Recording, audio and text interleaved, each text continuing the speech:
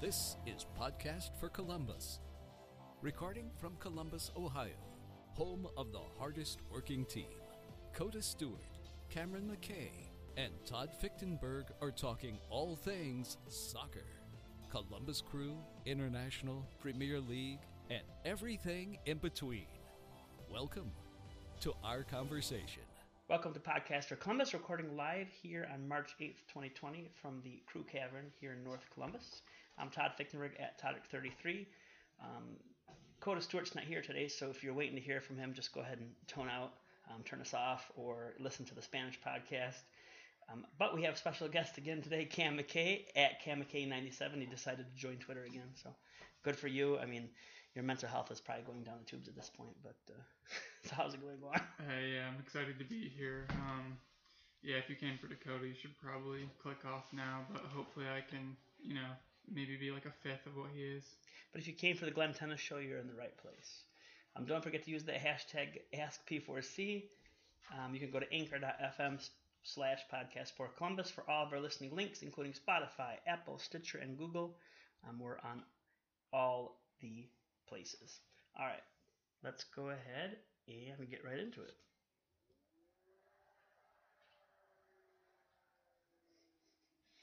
So this is a segment where we review the most recent match. In this case, we have two matches since we recorded. The one that's most fresh in most of your minds would be the Seattle match, but we'll start with the NYCFC match from last week, the home opener. That was on March 1st, which was, by the way, awesome kickoff at 12:30. Sun was out. It did not feel super cold. But I'll be honest, I didn't watch much of the Seattle match because of the time and daylight savings and wedding planning and church and all that good stuff. But I did watch the key match points. But the lineups were Crew with Zardes up top, Mokhtar, Lucas, and Santos. Attacking midfielders, Artur Nagbe in the midfield, Milton, Wormhor, Mensah, and Offal in the back, and Room in goal. Any surprises in that opening lineup? I was a little surprised to see Yunus Mokhtar off the start. Although I guess it came out afterward that Luis Diaz had a hip injury of some sort where he wasn't 100% or wasn't 90 minutes fit. But I was a little surprised to see Yunus. Other than that, I think it was pretty standard. Yeah, and that was the same for me. It was a surprise to see Mokhtar start. In fact, he was, for the longest time, the worst player on the field. And then I think Diaz started last night, didn't he, though? Yeah. Yeah. So. And then we also had Boubacar Keita was in for Wormhor last night as well. Okay. Yeah, see, I didn't even notice that. I'll be honest, like I said, I just watched a little here and there. So this game had tons of goals. Just kidding. He had one goal in the 56th minute. Lucas, of course, perfect shot. So here's the thing I can't remember from ESPN FC. Was this shot where the spiders lay their eggs, or was it where my grandmother hangs her clothes? I couldn't figure it out because in the side, it went perfectly in the corner, but actually hit the side netting. So I don't know which is the appropriate Ali Moreno vernacular. Yeah, I'm not really sure. I honestly haven't watched that program in a while. Yeah, ever since they took it off, actually, ESPN, I don't have time to watch it. But anyways, this is going to be a controversial comment, but Pipa doesn't score that. Oh, no, not at all. Pipa doesn't try to take that shot. I got a lot of hate tweets at me for saying that Lucas is better than Pipa already. I'm not trying to disrespect Pipa. I'm just saying Lucas is a much more complete player. Yeah, I think he's not better in the sense of like he's done more for the club. Exactly. He's better in the sense that he's far more talented than Pipa ever was while he was with Columbus. And that's not a knock on Pipa at all. It's just not at all. skills. We didn't spend $7 million on Pipa. Right. We spent $7 million on Lucas. Because I love Ethan Finlay, and he is a MLS right winger, but I still love him. But I think with Lucas, that goal, I think that really kind of showed why we spent that money, because when you spend that kind of money on a player, you're expecting them to get win matches for you, get points for you, and I think without that goal, it probably would have finished a 0-0 draw because NYC was really bunkered down. We weren't really creating that many chances besides another one that I'm sure we'll get to later. Yeah, well, we'll go ahead and talk about why they were bunkering down before. I'll skip the substitution part, but the ref was just a young guy, Remy Touchon. I forgot to look up his numbers. I think he had 8 MLS games. But I was shocked because I turned to the people next to me in the 3rd minute when Lucas got pulled down. I'm like, he called that foul. It has to be a red card, but it's the 3rd minute. He's not going to pull red. And when he did, I was shocked, like literally, like. But part of me, even though it's the correct call and we like to play up a man, I wish it hadn't happened because it completely ruined the game. It made, NYCFC just sat in the box, parked the bus, and so we literally couldn't use that particular game as a standard for anybody on the team. Yeah, I agree. I thought I was surprised to see the red drawn. I thought like it was the right call. I still feel like a lot of experienced refs would have gone for a yellow in that situation, right? Just to kind of keep the game alive because the game really did just die, and it was great to get the 3 points, but I think there was a lot more to take from this most recent match than there was the NYC match last week. Just because of that, I think like New York City is a really good team, and I mean they didn't really play soccer. Like they just couldn't play their game down a man, and so yeah. It was hard to really take much from it. Because I think we were talking about last time how there's going to be lots of goals in this game because of the way both teams play. Well, unfortunately, that didn't end up happening. Overall, what were your thoughts on the ref? I mean, I was shocked at how many fans in my section were saying how much he sucked and he's biased towards NYCFC. And I'm like, he gave us a red card in the first 3 minutes. What on earth do you want from this guy? And it was I personally thought he was consistent. He may not have been correct in his calls, but he was consistent in what he was calling for both teams. So I actually appreciated that a little bit. Yeah, I thought he was pretty good. I was a little confused by kind of the reaction online after the game from some people. I mean, the red card, like, it was a correct call, and then he did give out quite a few yellows, I believe, to both teams. Well, it was 4-1. 4 Crew, 1 New York City. Yeah. And I still, like, most of them I felt right at the time. I think one of them was Pedro for dissent, which he had been asking for it for the first however many minutes of the game before it happened. And I personally like a ref that protects his team because he charged the AR and was like screaming at the AR and he immediately booked him. I like that. Yeah, I think there was one bad call early on, which was a play in the corner, which I believe it was one of the linesmen who called it. They called it off of Columbus, but it was very clearly off of New York City. Yeah. But it also, it didn't really go on to have that much of an effect on the game. It was just kind of a minor mishap. For a goal kick instead of a corner, I think. Yeah. Right? Yeah, the guy on our side, Nordeca's side, and East side, he was not a good AR. The woman on the other side, she was like on it. So I was wishing they would switch sides, but it did not happen. The one thing I thought was interesting was, I wish Dakota was here. I have to bring it up next time. But I think Lucas has a little bit of dark arts in him. In terms of drawing fouls, which I don't think they've picked up on yet, because Santos, some statistician can correct me if I'm wrong, but I don't think there's one single solitary foul called on a Santos tackle, like Santos being taken down. So I think this ref was prepped for Santos's diving. And I don't want to say diving negatively because, there is always contact, but the ref was calling nothing. But Lucas got all the calls. So I don't know if it was a protection thing, he's a very expensive player, or if it was hey, we don't really know what to expect from him yet. Yeah, I think it was just they didn't. I think with Pedro, I think he's just developed a reputation around the league where the refs are they're not having it with him. Yeah. They're just like, and it doesn't help that he also probably talks to the ref in a negative manner more than any player on our team. I think with Lucas, I'm not sure. I'd have to look back a little bit, but I don't think there were very many fouls he drew where I thought he, embellished it all. I thought it was, I think he's a really good player, and I think he just got taken down a lot because that's what happens to good players. Yeah, and I don't want to cause any uproar, but it just made me think of Messi because if you're not as good as him, you just they just hack him down. Yeah. And that made me think of that a lot, but I really couldn't tell watching it live whether because even the red card foul, I could tell it was a foul, but I was like, wow, he really flew. But when you watched the replay, it was his leg got taken out from under him, so clearly that you can't really fake flying across the field that way. Yeah, I think that's fair. So the substitution, we'll keep an eye on that. But yeah, Lucas, whatever, was by far the best player on the field. Substitutions, Diaz came on for Mokhtar in the 58th minute. I saw an instant uptick in the game, energy, speed, you name it. The one that surprised me, but probably did not surprise you, was in the 80th minute. Adi came on for Zardes.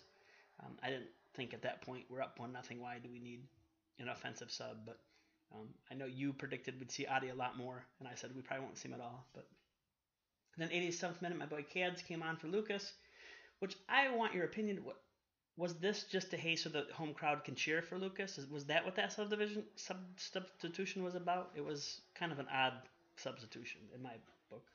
I mean, I think it was kind of a combination of a bunch of things. I think number one, you're protecting a lead at that point. I think, we're not really trying to score a goal, and you bring on a defender who also has played an attack before, but still can be a defensive-minded player. I think, we brought him on because, really just because he would defend better than Lucas the last few minutes, but also can still offer that attacking outlet, that pace, to kind of get to the corners. And then I also think just to give Lucas the ovation, but also just to give Cadden a nice, smooth, easy debut. Just get him on the field for a couple minutes, kind of calm any nerves, rather than him having to make his first start as his first appearance or coming on early in a match where we really need him. Just to get a few minutes under his belt, kind of feel out the pace and physicality of the league. Yeah, he did do Cadden. He did do that one slow draft run, the 80. I was like, man, that guy's got some speed. And I'm pretty excited to see him. Tall guy. We have a lot of height on our team this year, which is something we're not really used to. But watching Mensa, and I know Sauer was tall, but I don't think he was as tall as Wormhoer or Cadden. I don't have the actual numbers in front of me, but just on visuals, I think Sauer was that tall. I think Sar's a little bit taller than Cadden. I think Cadden just appears tall because he's so lanky. He's a fullback, and you have we're used to Milton and Harrison, and even when he came out on the wing, we're used to Pedro and Lucas. So I think, he's just a big player for kind of one of the wide positions. Most wide players are typically under 6 foot, and I think he's about at 6 foot 6'1". Interesting. And then I think Wormhoer does have a couple inches on Saro, but. Yeah, we definitely do have a tall team. Even with Adi coming on, he's got 2 or 3 inches on Zardes. And I think the Adi sub, I was a little surprised at the time, but then, it did kind of make sense because he's going to hold up the ball a lot more than Zardes will, which, we saw a couple, 2 times he kind of was over in that corner, just holding on to the ball, wasting some time. Also winning headers when Eloy kicks it deep.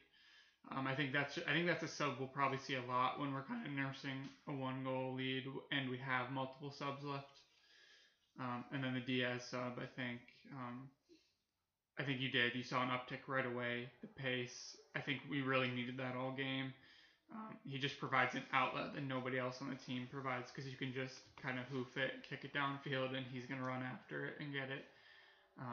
So all in all, I thought all 3 subs were pretty good and made some sense. Yeah, the last point on the speed, I was going to mention too that I was happy about. We had quick ball movement because a lot of times in our Berhalter ball we had all the passing, but it was kind of slow, methodical. Okay, let me think about it. But relax, I'm not equating us to Man City, but when you watch a team that knows how to play it very well, do the ball moves so fast, boom, boom, boom, boom, boom, boom, boom, boom, boom. So obviously we're not that, but there was an element of hey, we're thinking quicker and getting the ball to the next person quicker, which I appreciated. I hope that keeps up. Yeah, no, I agree. I think, and I think that just has to do with some of the players we brought in. I think Lucas and Nagbe are just at a higher quality than some of the players we've had in the past, and then even Diaz and putting Pedro with a bunch of great players around him kind of offer a little bit more than the Mirams and Traps of the past.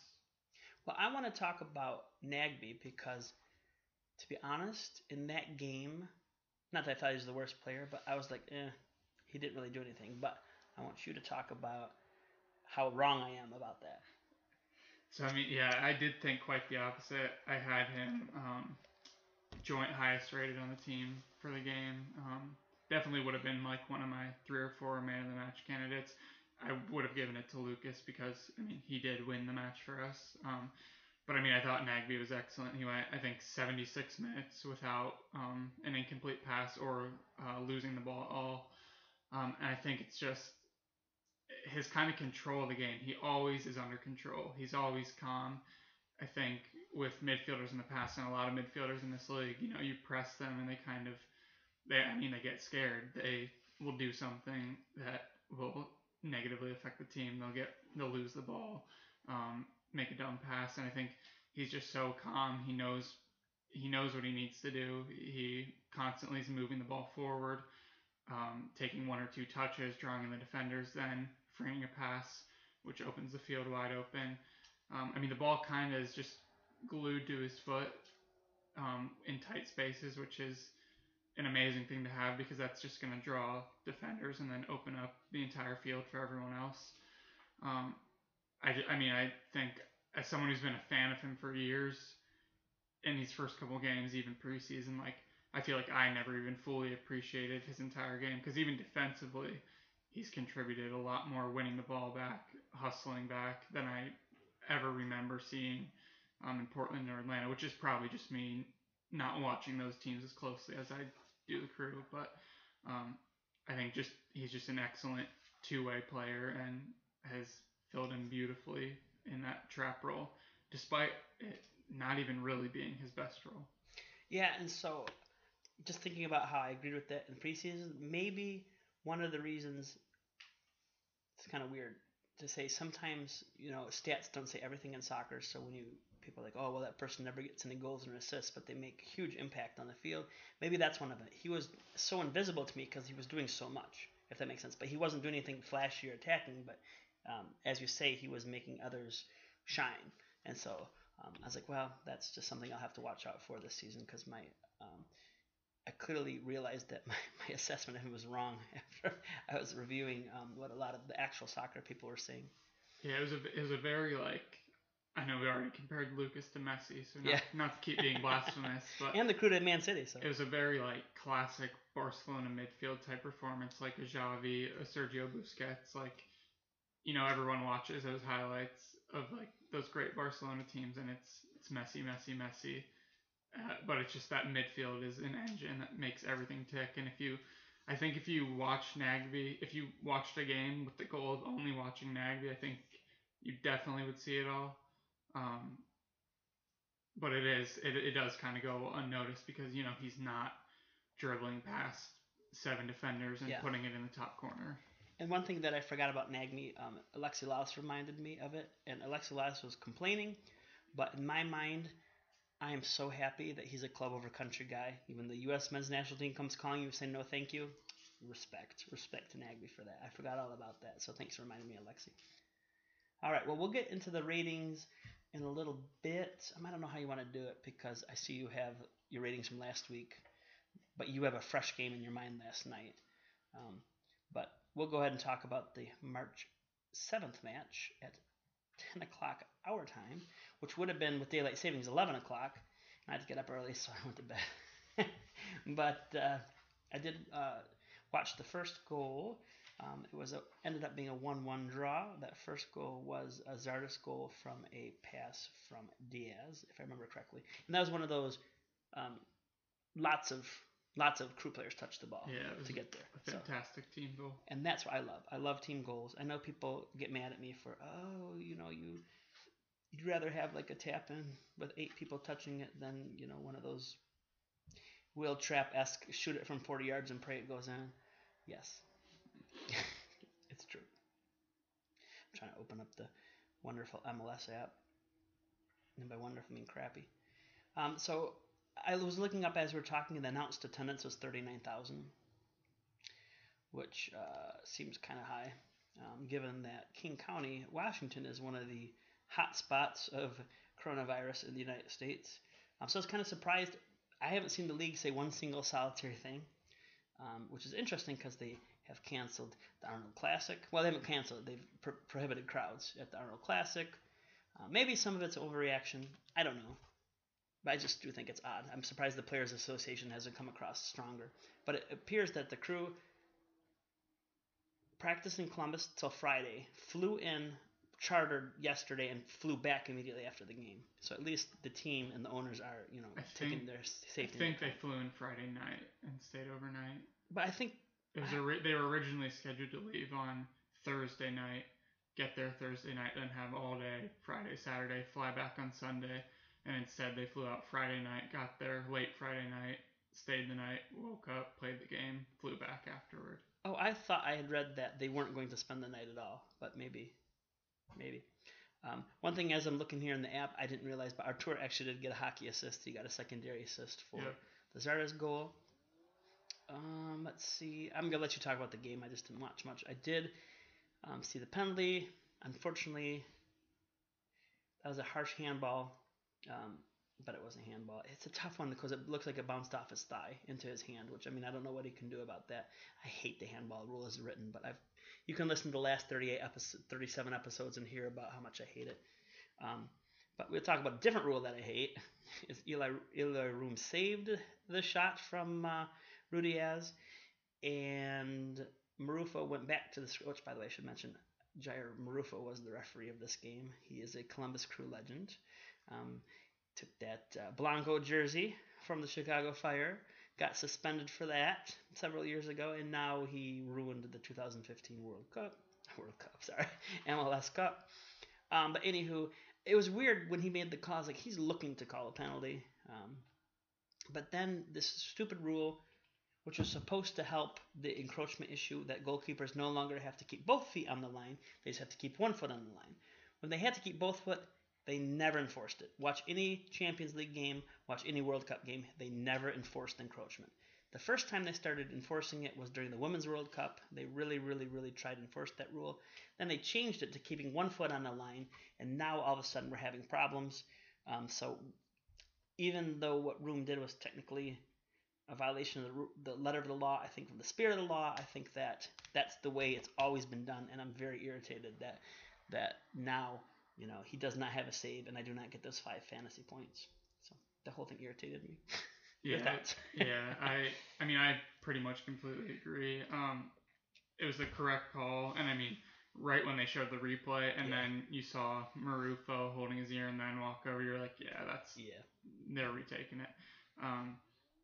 It's just, I just hate the rule. I hate the rule, but it's the correct call. Yeah, I have from the 2018 World Cup, and I can't remember if it was mine or I took it from somebody else, but every penalty kick you took, they had a picture every single one the goalkeepers off the line, and not one single one did they retake. So it's like they wrote a rule to fix a problem that they weren't calling anyways.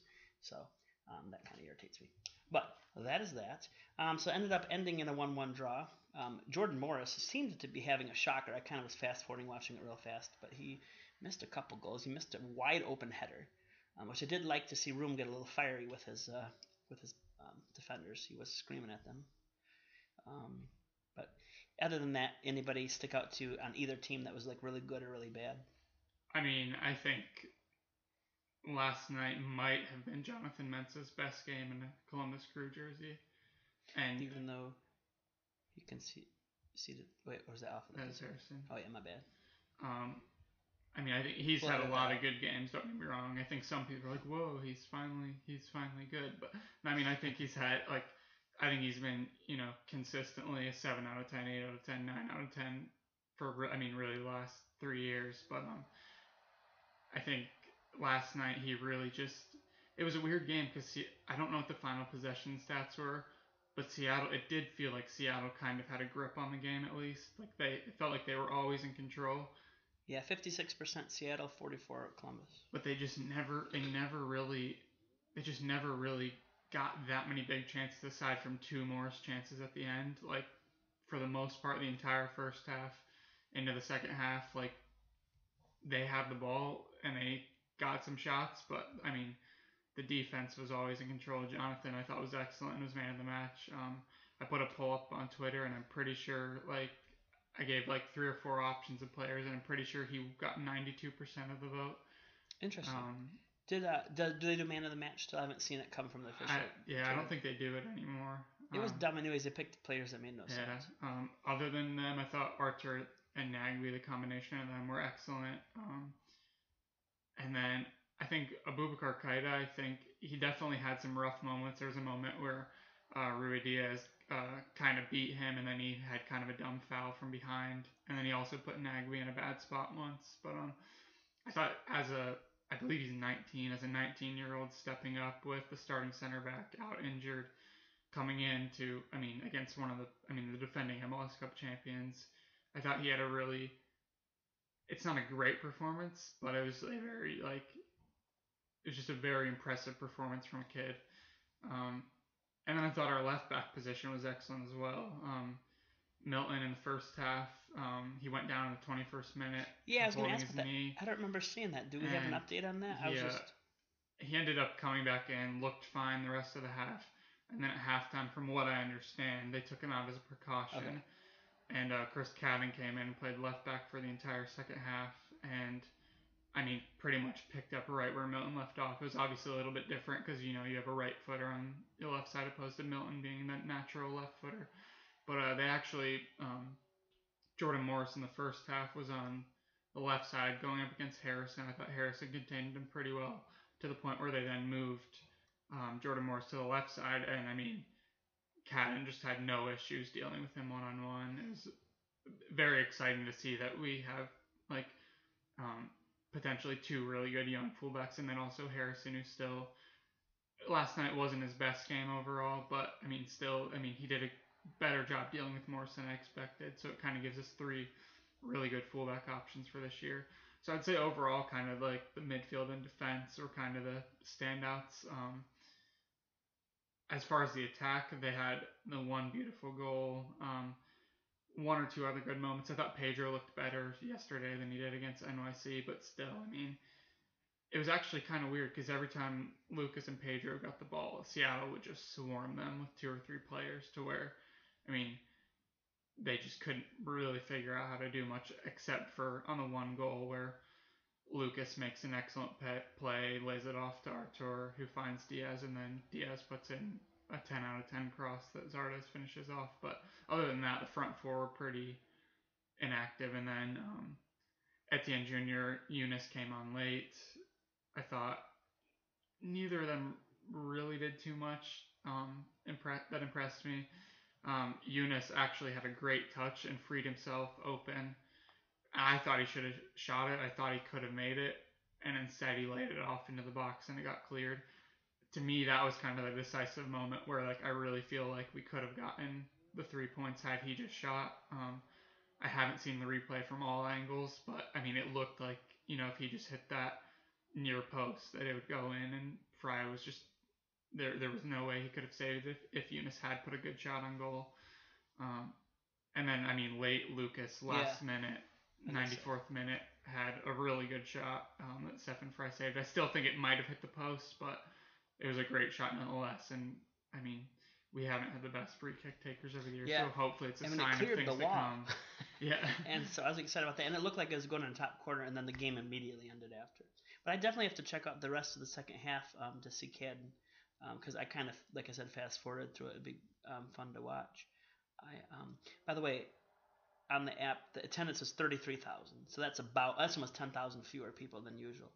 So it is kind of interesting that some people decided to stay home, but the league didn't do anything about protecting players. Based on looking at it and having seen that stadium full for Sounders and even for NFL, I think I would have said it was probably around 25,000. I mean, they probably already had the tickets sold, but I know there's on Twitter was going around all the seats that had not sold. I mean, even Microsoft was telling people 55,000 employees stay home, don't go out, don't work. So it's kind of interesting to see. I need this crisis to be over because my honeymoon plans are being ruined. So let's get it together, people. Find a cure. Hashtag find a cure. Let's see. Anything else? We talked about the last second free kick and the Fry save. Anything else that stuck out during the game? I saw Etienne Jr. came in for Diaz in the 66th. Mokhtar came on for Santos in the 80th. Anything out of those guys? Etienne Jr., I mean, he had one nice play inside of the box that Seattle just defended really well. He did have a play over in it was not really in the corner, but it was on the around midfield where the ball was clearly heading out for what would have been a Seattle throw-in, and he sprinted full speed to try and keep it in. But then when he kept it in, Seattle still got the ball, and I think some people were pretty frustrated at him. At the end of the day, it didn't hurt the game, and it wasn't like it was in a dangerous spot. We still had 8 defenders behind where the ball was to where even if Seattle would have scored on that, I don't think you could have put that much blame on him. Yeah. But I like the players make an effort to keep the ball in. Sometimes it's dumb. Sometimes, but I mean, especially when it goes out the end line, I think it's worth it. Yeah, with thinking, about the game, the situation, he probably should have let it go. But at the same time, he's a young player out there trying to win minutes. Right. And if he does that in the second or third minute, and we get the ball and go on down in the possession half, then it's a great play. It didn't work out in that situation. I kind of thought, the Eunice sub, I was kind of against. I kind of wanted to just put Josh Williams on and just kind of close out the game, get the draw. Eunice did it, while he was out there, we did get 2 more scoring chances probably, so it was probably the right call. I still think he should have shot. I think there was a position where had Eunice shot, I think we could have won the game. But okay, yeah, oh, that reminded me of something I don't remember what it was. I was just gonna say that the 1-1 point, or the 1-1 tie giving us a point, actually in MLS standards is a really, really good result, especially at home in Seattle. No, I'm not mad about it, but yeah, from what I've heard and seen, again, I need to rewatch, but there were opportunities that we could have scored. Yeah, it's a weird game because if you would have told me at 9:55 last night, right now you can just take a draw and it's over, I would have absolutely done it 100 out of 100 times. And then even watching, the first, up until our goal, I was like, man, this just has Seattle 1-0, 2-0 written all over it. I just didn't really think we were going to do anything. Then we produced the goal, had a stretch of really good play, and I was like, man, maybe we can actually win this. And then penalty happened, and then you're like, yeah, I'll still take the draw. But then we had saved it, and it's like, we had chances after to win it. So just a really weird game. When I look at the totality of the season, I think, a draw is still a fantastic result. It just does feel a little weird because we were definitely close to getting out of there with 3 points, which would have been one of the best regular season results in club history. Yeah. So the last question, I remember my question. There was some talk about Caleb Porter's press conference after the game. I didn't watch it, so I was curious about what was exciting or about that. So after the game, really, they I forget who's our sideline reporter. Oh yeah, I'm so bad with names. Something Hildebrandt or something. Yeah. I can't remember his name, to be honest. He kind of asked him. He kind of presented the question as like, oh well, a draw in Seattle, great result, right? And Porter basically said, normally we would have loved this. It's a great result in Seattle against one of the best teams in the league, but I really thought we could have gotten more. I feel like the standards around here have risen, and I'm just paraphrasing. I can't remember exactly what he said, but he basically said, we expect better. The standards are higher now than they were, to where we had chances to win the game and we should have won the game. So a draw is great, but it's kind of bittersweet because we felt we were the better team and could have won the game. I feel like personally a draw was a fair result, even though we did have chances to win. Morris, 9 out of 10 times, scores one of those 2 chances that he has. And especially the header. Still like the header, I can't believe he missed that. But it's good to see, even at halftime, Porter. I thought it was hilarious that he just flat out said Seattle's front 4 attacking players don't defend, don't care about defending, can't defend. So we really need to force them to try to defend because they don't want to do it. So just, it's kind of a breath of fresh air after years of Berhalter, who was a great coach but never really offered anything good or bad in his press conferences. And then even last year, where all of us were just kind of so down on the team that nothing really mattered. Because I feel like all his comments last year were like, oh, well, we'll get him next time. Or, oh, well, the boys really tried. We'll get him next time. So it is cool to hear that he's not happy with a draw. So and I hope that wasn't just talk. I hope he's And ready. I think there were even somebody said, one of the writers said after the game that the locker room was kind of a very quiet, disappointed group, which is, that's good. I think hopefully they take that mentality into the next few weeks, because I think we have a lot of winnable games upcoming where we really can kind of put our foot down as one of the best teams in the East or in the league. Yeah. All right. So So this is a segment where we give the players' rankings, with 4 being the worst, 6 being average. I think the best way to do it, I'll just say, since I only ranked the players from um, the other game, from the NYCFC game, it's probably best if I just say, hey, here's how I thought of this game.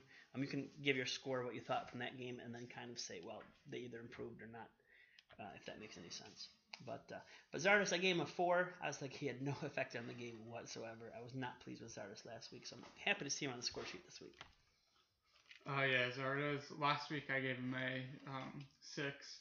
I thought there were some moments where he did some good things, running at the defense, holding the ball, playing the ball off.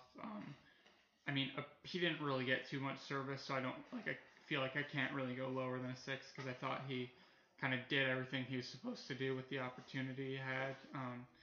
And I think in a game where NYC just had 9 guys behind the ball the entire game, it's hard for a striker to get open in the box when he's got 4 guys surrounding him whose main goal is to not let him get any sort of looks. So I gave him a 6. My score may have been more of a criticism of the type of striker he is. And then I'd probably say he's around the same level of performance against Seattle. I think I'd probably bump him up to like a 7 just because of the goal. Got that goal. And it was a really good finish. I think that's one of those where, even in the New England game yesterday, New England striker 94th minute had that same chance, pretty much same type of cross, and just skied it from like 2 yards out. And so I think it's a harder finish than it when you see him make it. It looks really easy, but I think it was a harder finish than it looks. So I give him a 7. He's been pretty kind of average to start the year, but I think as we kind of progress against teams where we can really kind of play our game, and not playing maybe the 2 best teams in the league to start the season, some of these next few games I think will really tell where he's at. All right, so Mokhtar, same thing. I gave him a 4. I said he didn't do anything effective in that game. Yeah, I gave him a 4 as well. I didn't really understand. It's hindsight, but I don't really understand why he started the game. And now we know, it made sense. The Diaz thing, I still probably would have gone with Etienne Jr. in that situation, but I hadn't thought about that. Good thought. But it was not his best showing. All right, so Lucas, I gave him a 9 from last game. I was almost gave him a 10 for scoring, but I thought, nope, need to have his first game of the season. Relax, let's give him room for improvement. But I was really excited about what he brought and what he's going to bring the rest of the season. Yeah, I gave him an 8.5. I think it overall was a pretty solid game, but you take away the goal, it's probably like a 7.5. Like solid showing where he shows you a bunch of different things he can do. Within the goal really kind of completed it off to being a pretty good performance, but I still also think there's still plenty of room and levels for him to go, so I'll give him an 8.5. All right, so Pedro Santos, for me for last week, I thought he was the best player. Obviously he's not better than Lucas, but I thought he had at least 3 or 4 opportunities to score. I know that in the crew world he's hated, and so they say, well, he should have scored, but there were a couple that I thought were he was just unlucky to not finish. So I gave him a 9 from last week. I was very happy because one of my worries was when he's not playing that 10 role, when he kind of blew up last year, that he would actually digress. But in my mind, he didn't. So I was happy with that. Wow, I think this might be the most we've ever disagreed on one of the ratings before. It's coming. The next one's worse. I gave him a 5. Ooh. I thought, he did offer more than Younes out there, but just what we saw of him in preseason, then what we saw last season, even in a different position last year. But I was kind of disappointed. I thought he did have 2 or 3 shots that were, they were good shots, but then he also missed them. And then otherwise, I thought it was a lot of it was almost kind of like one of those kind of average, below average Justin Meram performances where you want him out there because he's always going to be capable of doing something good, but it just didn't really feel like his day, kind of turning the ball over every time he tried to take on a defender. So I give him a 5, and then I think he was probably a 6 or 7 against Seattle.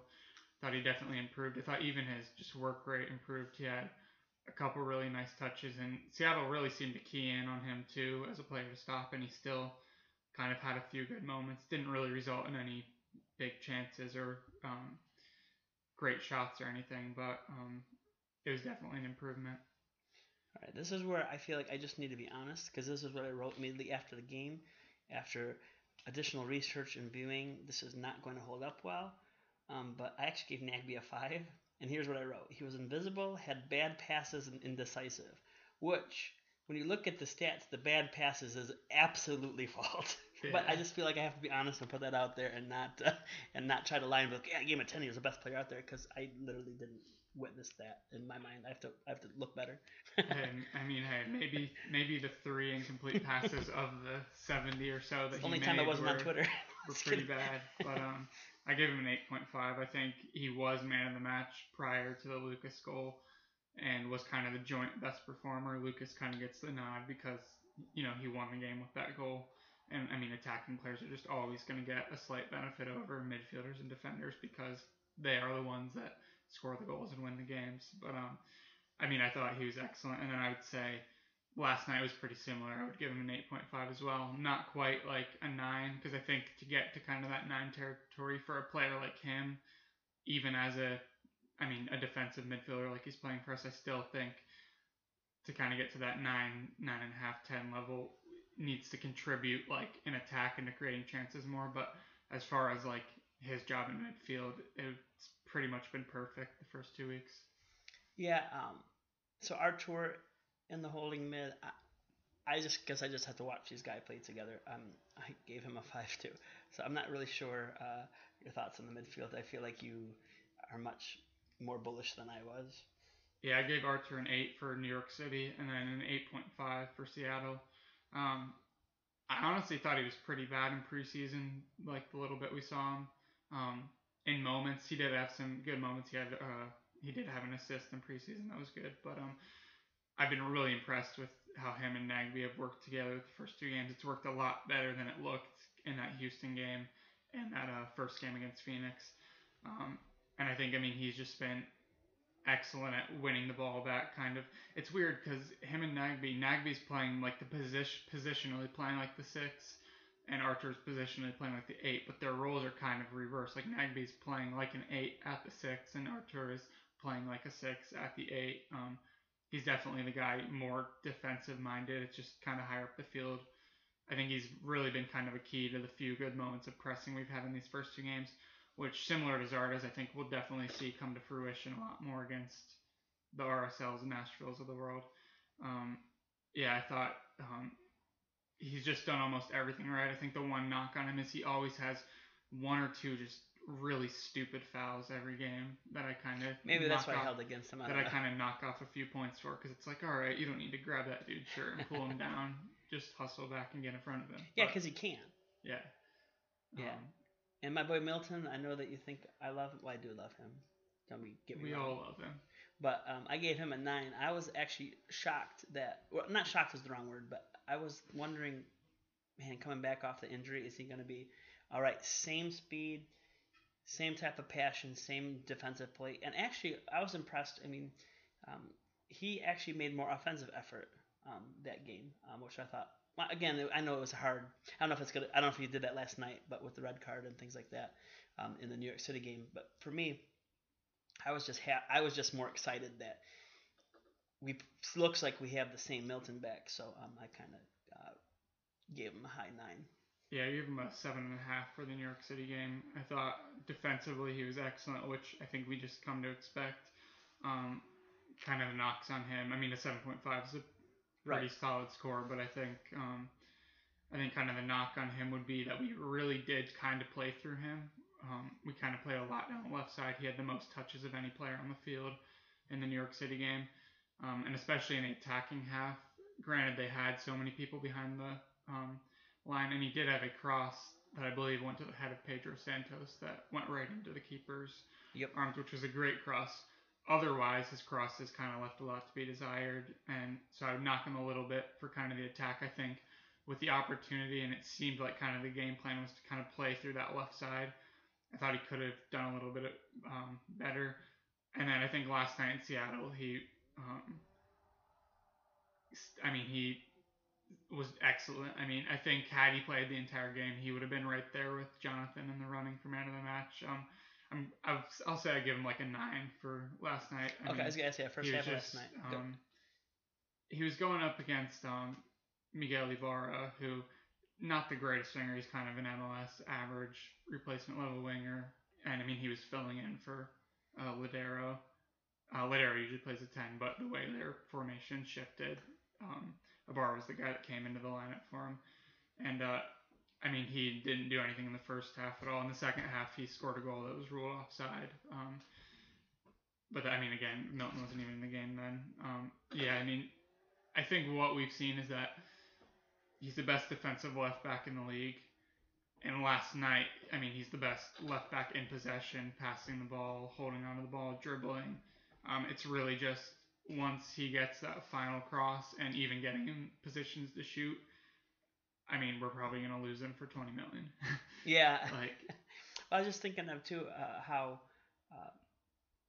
Cedric, he plays for Arsenal now, but, I know he's shorter. Because when you said that earlier, we're just used to Cedric Suarez, that is. Not Cedric Suarez. He's a short guy.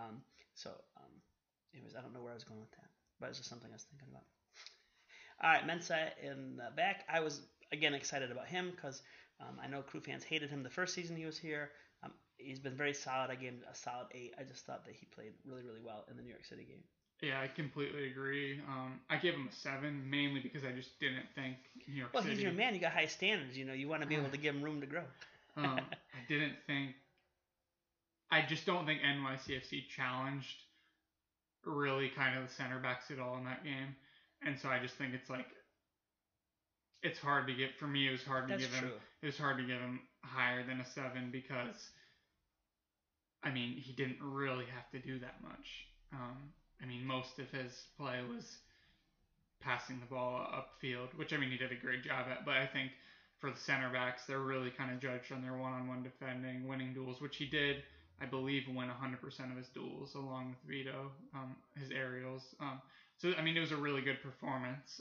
It was just, I don't think I can give him higher when there was nothing that really, I don't think he was challenged at all, I guess, which is why I gave him a 7. That's a fair point.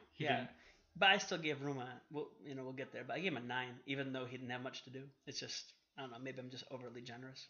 No, I mean, I think an 8 is perfectly fair. I think it's just different ways of grading seeing the game. Yeah, and so Ruimhor, again, like you said, he didn't have that much to do, but I still gave him an 8. I was excited about, because I said this during the preseason games, he struck me as, I thought he'd be very aggressive, but he wasn't. But he was a very aggressive tackler, which I liked, because we haven't had that in a long time. There's been a lot of talk about his yellow card, that it could have been a red, it could have been a non-foul.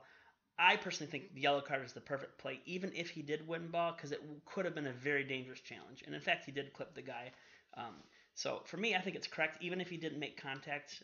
There's a misconception in soccer that, well, he got all ball or he touched the player. I mean, under the modern rules, if you go through a player to get the ball, you're still going to get booked or maybe even a red card. I think that was correct game management. I was totally fine with the yellow card, and I think Ruimhor would have been totally fine to receive that yellow card. Yeah, I gave him a 7, just like John. Did I say the number? Yeah, 8. 8, yeah, okay. I gave him a 7, basically very similar to Jonathan. I just didn't think he was challenged that much. I did think he was challenged a little bit more, had a couple more moments where he did really well, and then he also did have, I'm not as big of a fan as like the hard tackling. I think it's important. I think it was kind of a dumb challenge for the yellow card, and then even late in the game, the play he got hurt on, I thought was a pretty stupid play by him. I thought so too. So I give him a 7. I think hopefully he gets back healthy for next week. I mean, the sky's the limit for the Jonathan Vito pairing as one of the best in the league. Also, when we were talking about Jonathan, I didn't mention the Seattle match. I think for me, that's probably the first 10 that I'll give out this year. I mean, I think he was man of the match. it just seemed like he won every header. He bailed Room out on one play in particular. I mean, he just did pretty much everything as good as you can possibly do it as a center back. And it was a game where we were under a lot of pressure. I mean, Seattle really did kind of control the game. And, he's going up against one of the best strikers in the league in Ruidíaz, Jordan Morris, one of the best attackers. It's just a really good attacking team. And he was kind of the leader of that defense and was excellent. So did Wormhor, did he play last night? No, he was. I didn't shoot. That was on my list. They didn't play him. It was, from what I understand, as a precaution, just with the turf, and then also the fact that I think even Porter going into the game kind of thought, like, if we get anything from it, it's a bonus. So I think it was just more of making sure that he's ready to go for these next few weeks. Who was Mensa's pairing? Boubacar Keita. Oh, that's right, you said that. Who I would probably give him a solid 8 for last night. I thought he had a couple rough moments, but just for being a young player, tough environment, even without their full capacity of fans, still tough place to play. Really tough team to play against. I thought it was a really, inspiring might not be the right word, but a really just impressive performance from him. And then also to go on Milton, who subbed out at halftime, Chris Cadden filled in. I would give Cadden probably a 9. I thought he filled in that second half excellently, and I think it's one thing. Hector, I think, was very good last year filling in for Milton, but I think kind of knowing if Milton needs to come out of a game or miss a game, or Harrison needs to miss a game, I think we're in a really good place with Cadden as kind of that third fullback, and maybe even eventually he moves up into a starting role on that right side. Yeah, and since we didn't talk about him either, Diaz, how do you think he fared last night? What score would you give him? I know we're all over the place. I'm sorry, but yeah, we really need our DP Coda Stewart to keep us in line. We're trying our best to grind this out. I think Diaz, I'd give him a 7. The cross was beautiful. It was just a really smooth, great, perfect pinpoint cross into the box. And then, having his pace out there, I think really helped and was what we missed against New York City. But he's still that kind of front four of Pedro, Jossie, Lucas, and Luis. They had the great goal. There were one or two other chances. Other than that, they were held pretty easily by Seattle. So, I don't think I can really give him more than a 7. Alrighty, and then we've got Awful. I was cracking up because I wrote he played as a central attacking mid sometimes. I saw him in the middle of the box a lot, but I've grown to be endeared to it. So I gave him an 8. Again, not much defensively to do, but he was making offensive efforts, so give him 8. Yeah, I gave him a 7. I thought there were a couple frustrating moments, and I think defensively everything was pretty spot on. Again, against an NYC team that didn't pose that much of a threat.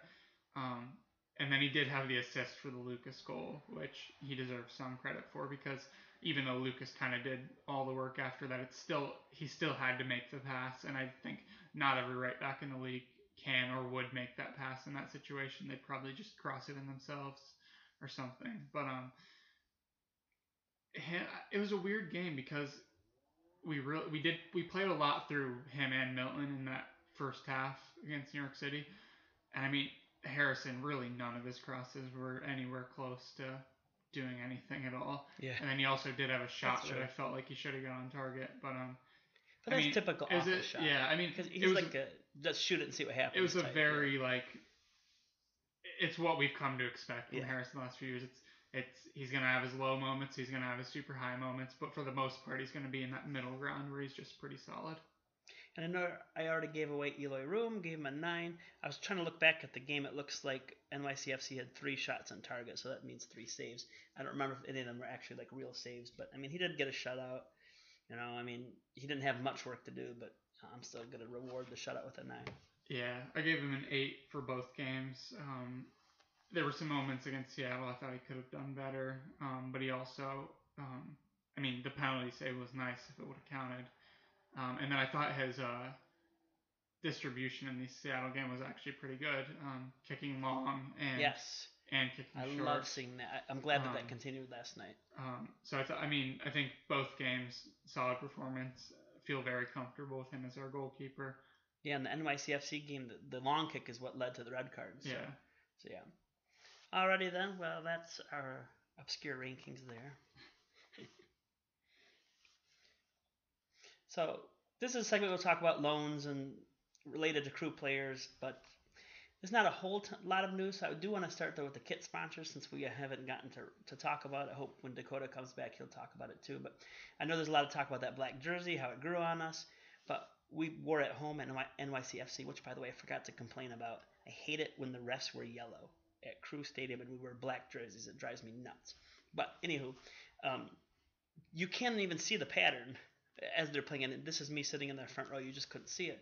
But I have to say, Nationwide is going to be our official sponsor, and so they got around the issue, I'm guessing, of playing in Mapfre Insurance Stadium, which, by the way, it seems to me most of Mapfre's like shops have closed up around town, so I'm guessing they're not planning on sticking around Columbus. Anyways, but Nationwide Children's Hospital will be on the jerseys for 2020, and I just have to say it looks absolutely dope. Like, I had no interest in buying a jersey before. I might buy one now.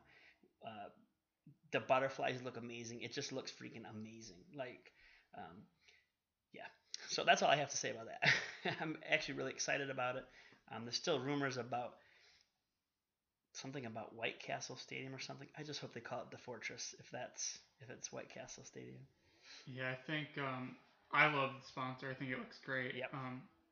Personally, I think it looks way better on the yellow jersey than the black jersey, but it still looks perfectly fine on the black jersey. And then the actual Nationwide logo that's going on next year on the black jersey also looks really good. Yeah, it looks awesome. And I know this is a hot take, and I get criticized by trademark lawyers and graphic designers are like, I hate the Nationwide logo. I think it's ugly. I prefer the original box, but it looks awesome on the jerseys. It really does. And Nationwide is about 100 times the company that Yeti is. I'll just put that out there. I mean, in more than one way. So that's that excitement. Yeah, I'm pretty stoked about that. Axel Schuberg got sent on loan to San Antonio FC. Not really sure there's anything more to talk about there. I do feel bad. He was Defender of the Year a few years ago, but that's how life goes. When you get older, that's what happens. Yeah, it's a weird one. Like, because it's almost, I'm just kind of, I guess maybe when we signed him, we weren't 100% sure if we were getting Vito yet. I believe the Schuberg signing came before the Vito signing. And then, maybe Boubacar Keita has progressed way more than Porter expected. It's just a weird, like, I'm not really even sure why we signed him in the first place, because, we now, with him on loan, we still have 4 center backs. So, he's the 5th center back, clearly. I hate to say this, but I feel like we got a veteran MLS defender on the cheap that if we need him, we have him. Yeah, it's just weird because we didn't see him at all in preseason. He didn't play in the friendly on Monday against Riverhounds. It's just like I don't know. It's just a weird one. I wonder what he thinks about it. I wonder what our reasons were. Yeah. I'm sure we'll find out in time. Maybe not. But he seems like a guy who should be one of the best defenders in USL. It seems like even though from what I understand he was not very good last year. Being only a couple years removed from Defender of the Year, I feel like he'd at least be good enough to be on somebody's bench. Right. No, not loaned to USL, but whatever. Speaking of USL, Kempen went to San Diego Loyal. San Diego Loyal. Do you know? Is that the team that Landon Donovan partly owns or something? Oh, I don't know.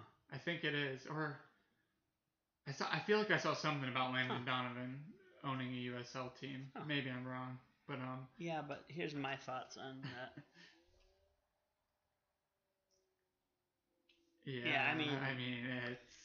It's a 4th string goalie. Like, I think Tarbell came in and won that 3rd job, and then if you're picking between Lampson and Kempen as a 3rd string goalie, I think you're gonna pick Lampson 100 out of 100 Lampson's times. a locker room guy. We just hired because him as a of locker room guy. Yeah. His connection to the fans, connection to the city. connection to people in the locker room. I think your third string goalkeeper, I mean, he's basically a glorified coach. And I mean, Lampson's a good guy to have in that role. And I think Kempen's a guy where, like, I think Lampson is content with being a third goalie, whereas I think Kempen, it's better for him at his point in his career to go to USL, be a starter. Maybe he'll get back to MLS as a backup one day. Yeah. All right. And then the other news that came out is that Pipa has officially signed as a player/coach with DC United. I know there's been a lot of uproar on this, but I mean, can you blame the guy for wanting to keep playing? I mean, I can't imagine being in a job where I turn 36 next week. I can't imagine thinking, okay, I'm at the end of my career. Like, why? I don't understand why people are mad at him for wanting to play somewhere else. And then, likewise, I don't know why they're mad at the crew for not wanting to keep him. I mean, I think it's best for everybody. He still gets to play a little bit. He gets to coach a little bit. He's still, I personally don't think he's club legend status because he didn't win us any trophies, but I know that's very controversial. but he's still one of the best players we've ever had, and I don't begrudge him anything either way. I wish him the best, except for when he plays us. I mean, yeah, I'm perfectly fine with it. As far as DC United, I think some people were frustrated because they view DC United as a club rival, which I think in MLS, other than FC Cincinnati, I think every fan has a different viewing on who our rivals are. Personally, I started following the crew in 2013. DC United crew, there hasn't really been much there over the years. I've got nothing against them, so that doesn't bother me personally. If it bothers you, I understand it. But I mean, some people are saying, oh, well, we should offer him the same thing. Well, I mean, I don't think Porter's the type of guy that's just going to hand out a freebie and put a guy in his staff because fans want him to.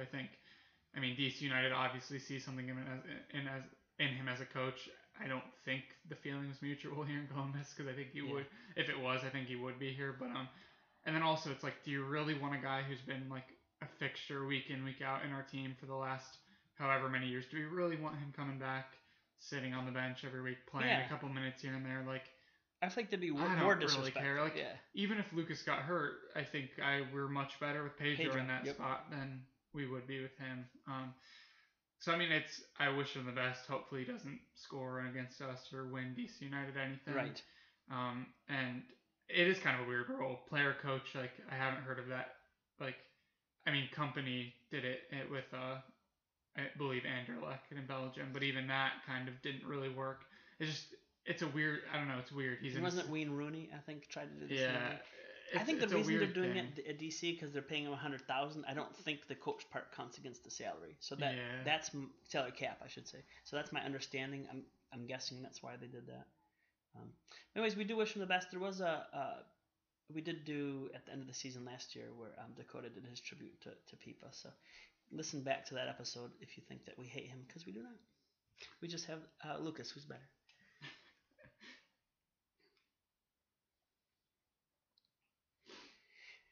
Don't forget to use that hashtag AskP4C or add us on Twitter at podcast the number 4CBus. We only have one question today from Rich Uncle Skeleton, who must be the only one who follows us on Twitter. How many hats do you think Cadden can balance on his head at once? I'm going to say 100 million because he's amazing. Which, by the way, that's probably a good jersey to get. Should I put Cadden on or Cads? I don't know. Caddy Daddy. No. I mean, I don't even know where to begin with that question. I mean, you said 100 million, maybe like $1 million, which is what our asking price was for Oxford to get him back. But I don't know. It's like Bartholomew and the 500 hats by Dr. Seuss. I have no idea. I mean, I'm sure he has good overall balance, but I'm not sure how it affects balancing hats on the head. I do like the question, though. Yeah. Well, Evan, we will continue to answer your ridiculous questions, but hopefully one of these days we get a couple more serious questions. But based on Keith Nass's tweet, there's about 3,000 crew podcasts, so we're probably going into oblivion here pretty soon. But we'll try our best to keep recording.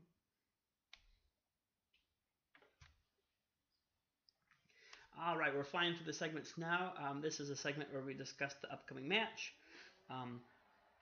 which is another home match at Mafre Stadium on the 14th. Oh, it's a 5 o'clock kickoff. Sweet.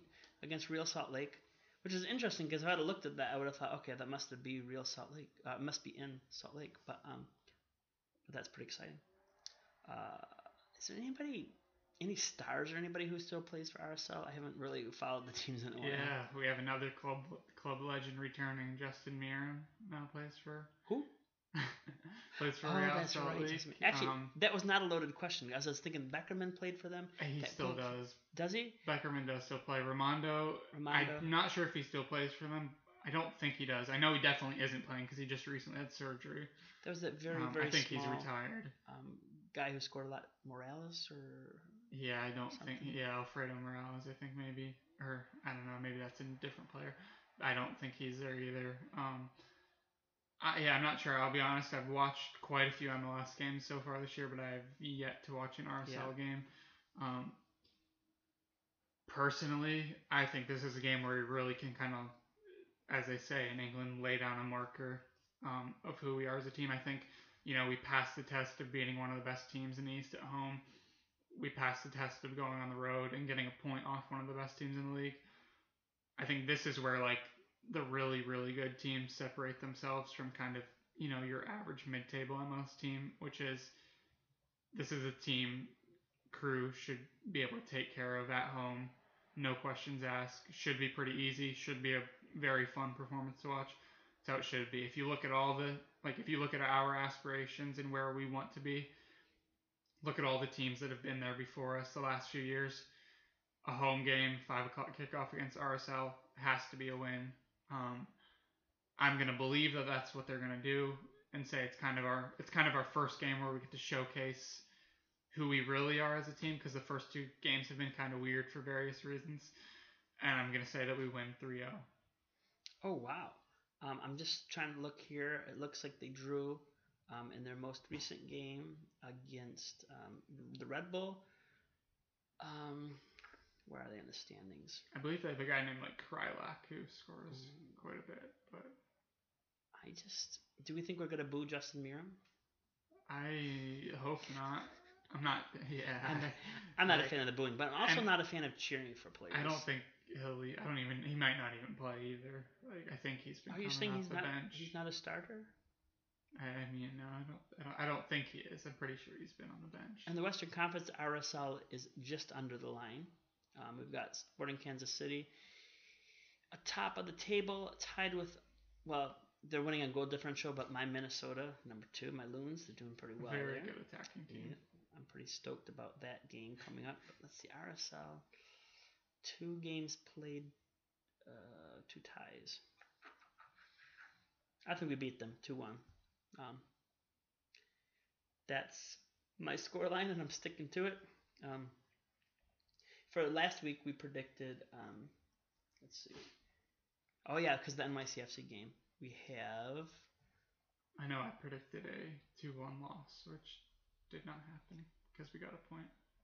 Yes, that is correct. So in the NYCFC game, Todd predicted 3-1 Crew, and the Crew ended up winning 1-0. Dakota predicted 3-2 Crew, and the Crew ended up winning. So both of us got a point. Cam predicted a 2-2 draw.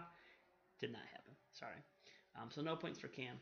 And then we all predicted Crew wins, except for Cam predicted the Sounders win. So I'm sensing a theme here. Yeah, I just predicted us to win 3-0 against ourselves. Yeah, I know. So at this point, I'm not really sure what to say about, how to talk about the score lead, because who cares? Me and Dakota are tied for 1, so there's nothing really super special there. So here, man, we both predicted a win, though. So 3-0, man. 3-0 Crew, and then I have 2-1 Crew.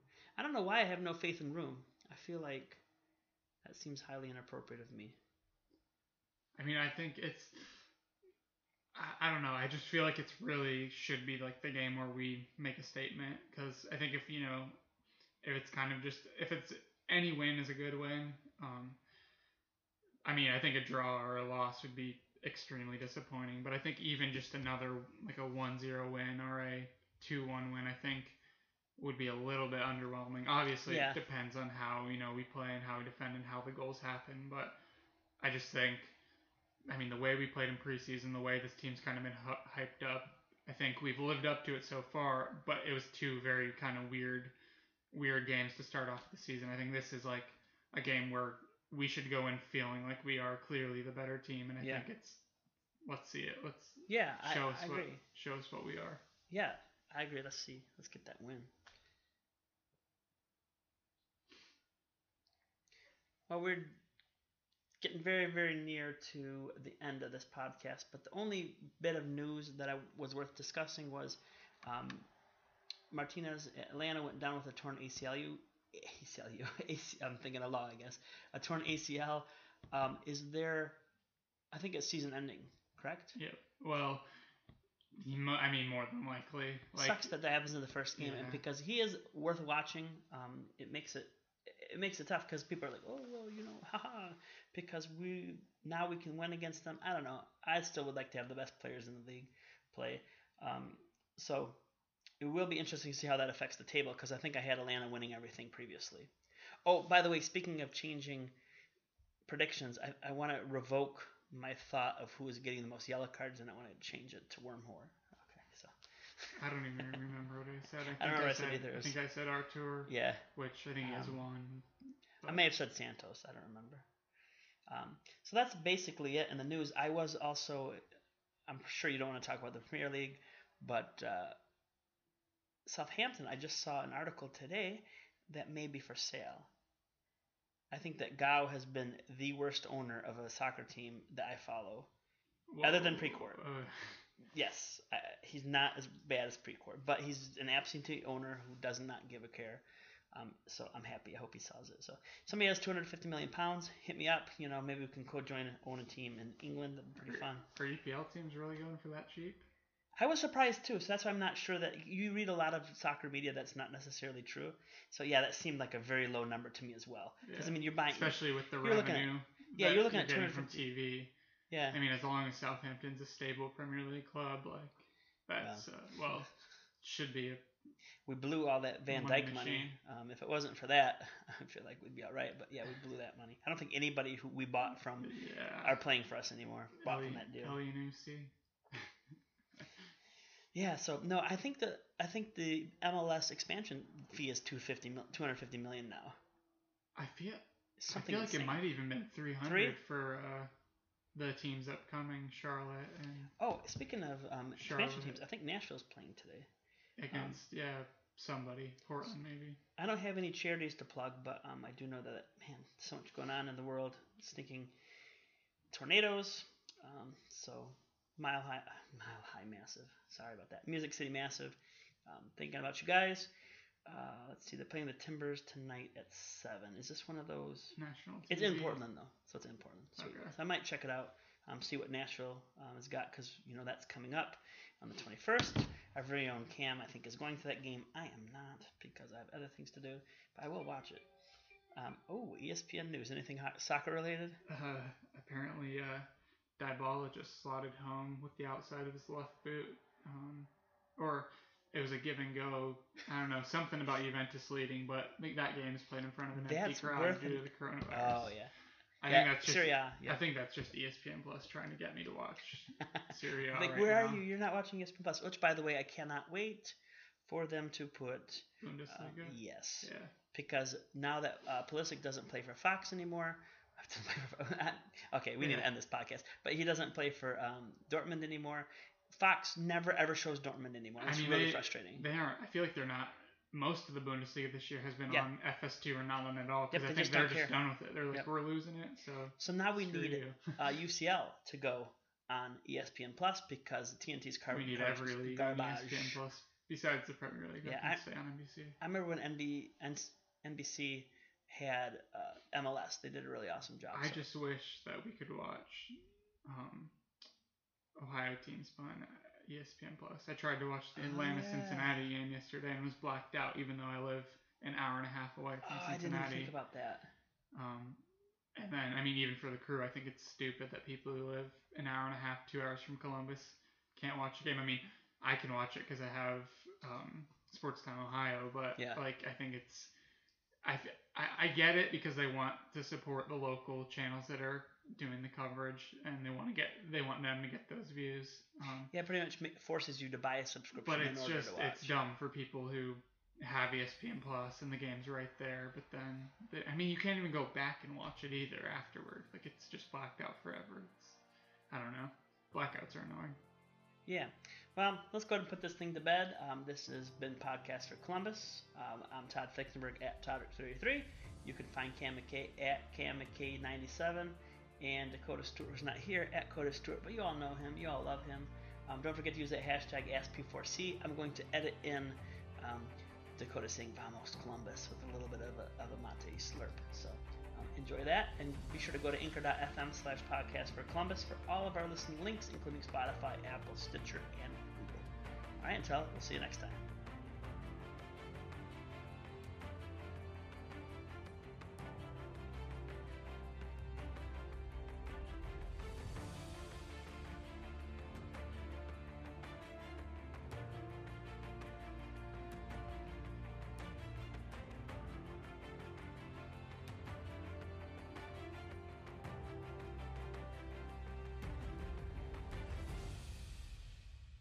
Go Crew. Vamos.